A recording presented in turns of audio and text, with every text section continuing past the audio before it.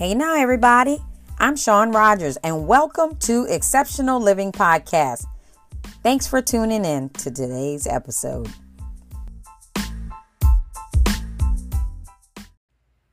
Hi, it's Sean Rogers, and welcome back to part 2 of 5 Ways to Avoid Temptation. In this episode, we are going to be covering number 3 and number 4. We have already covered number 1 and 2 in a previous episode. So if you have not listened to that episode, of course, you want to go back and get yourself caught up. So in this episode, we are talking about 5 ways to avoid temptation, number 3, and that's just to be picky. You have to be picky. In the book of James, chapter 4, verses 14 says, "But every man is tempted when he is drawn away of his own lust and enticed. Stay away from people who do not bring you closer to God." You have to be picky about the people you have around you. You have to be picky about who you talk to. You have to be picky about who you let in your circle. Listen, there is a phrase that we sometimes hear, and it's called birds of a feather flock together. Listen, that should be taken at heart many times in our life, because we will surround ourselves with people who do not enhance our walk with God. And that is something that we should think about. So we should be picky about the things that bring us closer to God. That is number 3. And that is for you to be picky. And then number 4 of 5 ways to avoid temptation. If we're going to avoid temptation, listen, we've got to be spiritual. We have to be spiritual if we are going to avoid temptation. Galatians 5:16 says, "This I say then, walk in the Spirit, and ye shall not fulfill the lust of the flesh." You know, as believers, we're called to live in the Spirit, to pray in the Spirit, to walk in the Spirit and truth. And so as Christians, we're called to live a spiritual life and not a carnal life. That means being drawn towards the things of the world. And we're to bear the fruit of the Spirit and not to produce our own works of the flesh. We've got to live under the grace of God. And right now we're living under the grace of God and not the law of God. Thank goodness that God forgives us of our sin, and we are so grateful for that, right? And so as disciples, we are to walk by the Spirit, for in doing so, we will not carry out the desires of our flesh. If we stay spiritual, if we stay with our mind on Jesus and the scriptures and how we live our lives from day to day, we will not fulfill the temptations of our flesh, because we will know how to be obedient to the things of the Spirit. So listen, that is the 4th thing. Be spiritual. Keep our mind stayed on spiritual things. Keep our mind stayed on things that please God and that glorify God.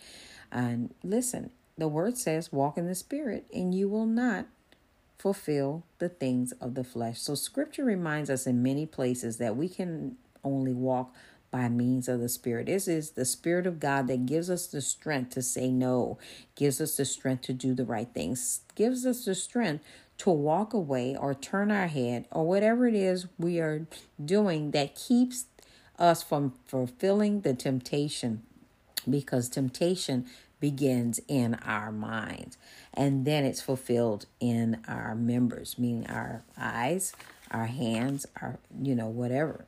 And so in this episode, those are the other 2 items that we want to talk about with the 5 ways to avoid temptation.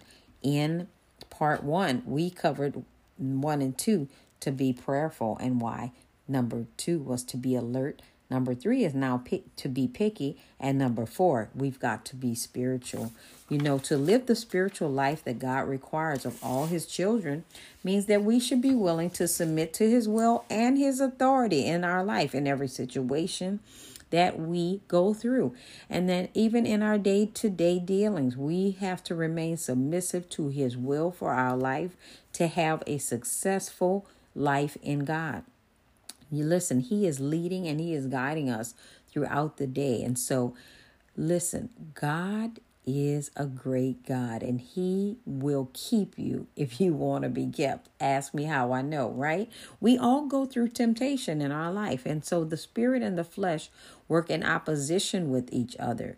They lust against one another, and they are totally incompatible with one another. And so listen, our human spirit and our old sinful fleshly nature before we got saved will remain bitter enemies and in conflict with each other. And so listen, throughout our life here on earth, we are going to go through being tempted to do things, right? But through the resurrected life of Christ, we've been given the means to walk in the Spirit. So we will not carry out those things. And God gives us the strength not to fulfill habits, not to fulfill things of our mouth that we want to say. We may want to gossip. We may want to, there's so many things that we are tempted to do that is out of the will of God. But it is by his Spirit, because we stay spiritual, that it gives us the strength to live a victorious life. I am so excited that God has dropped these gems in our spirits. Listen, we have fulfilled the first four ways to avoid temptation. I cannot wait to share with you what number 5 is. I'll see you in the next episode.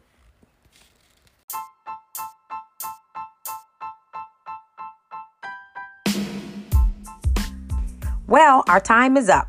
Thank you for tuning in to Exceptional Living. Don't forget to subscribe, leave us a 5-star rating, and tell your friends.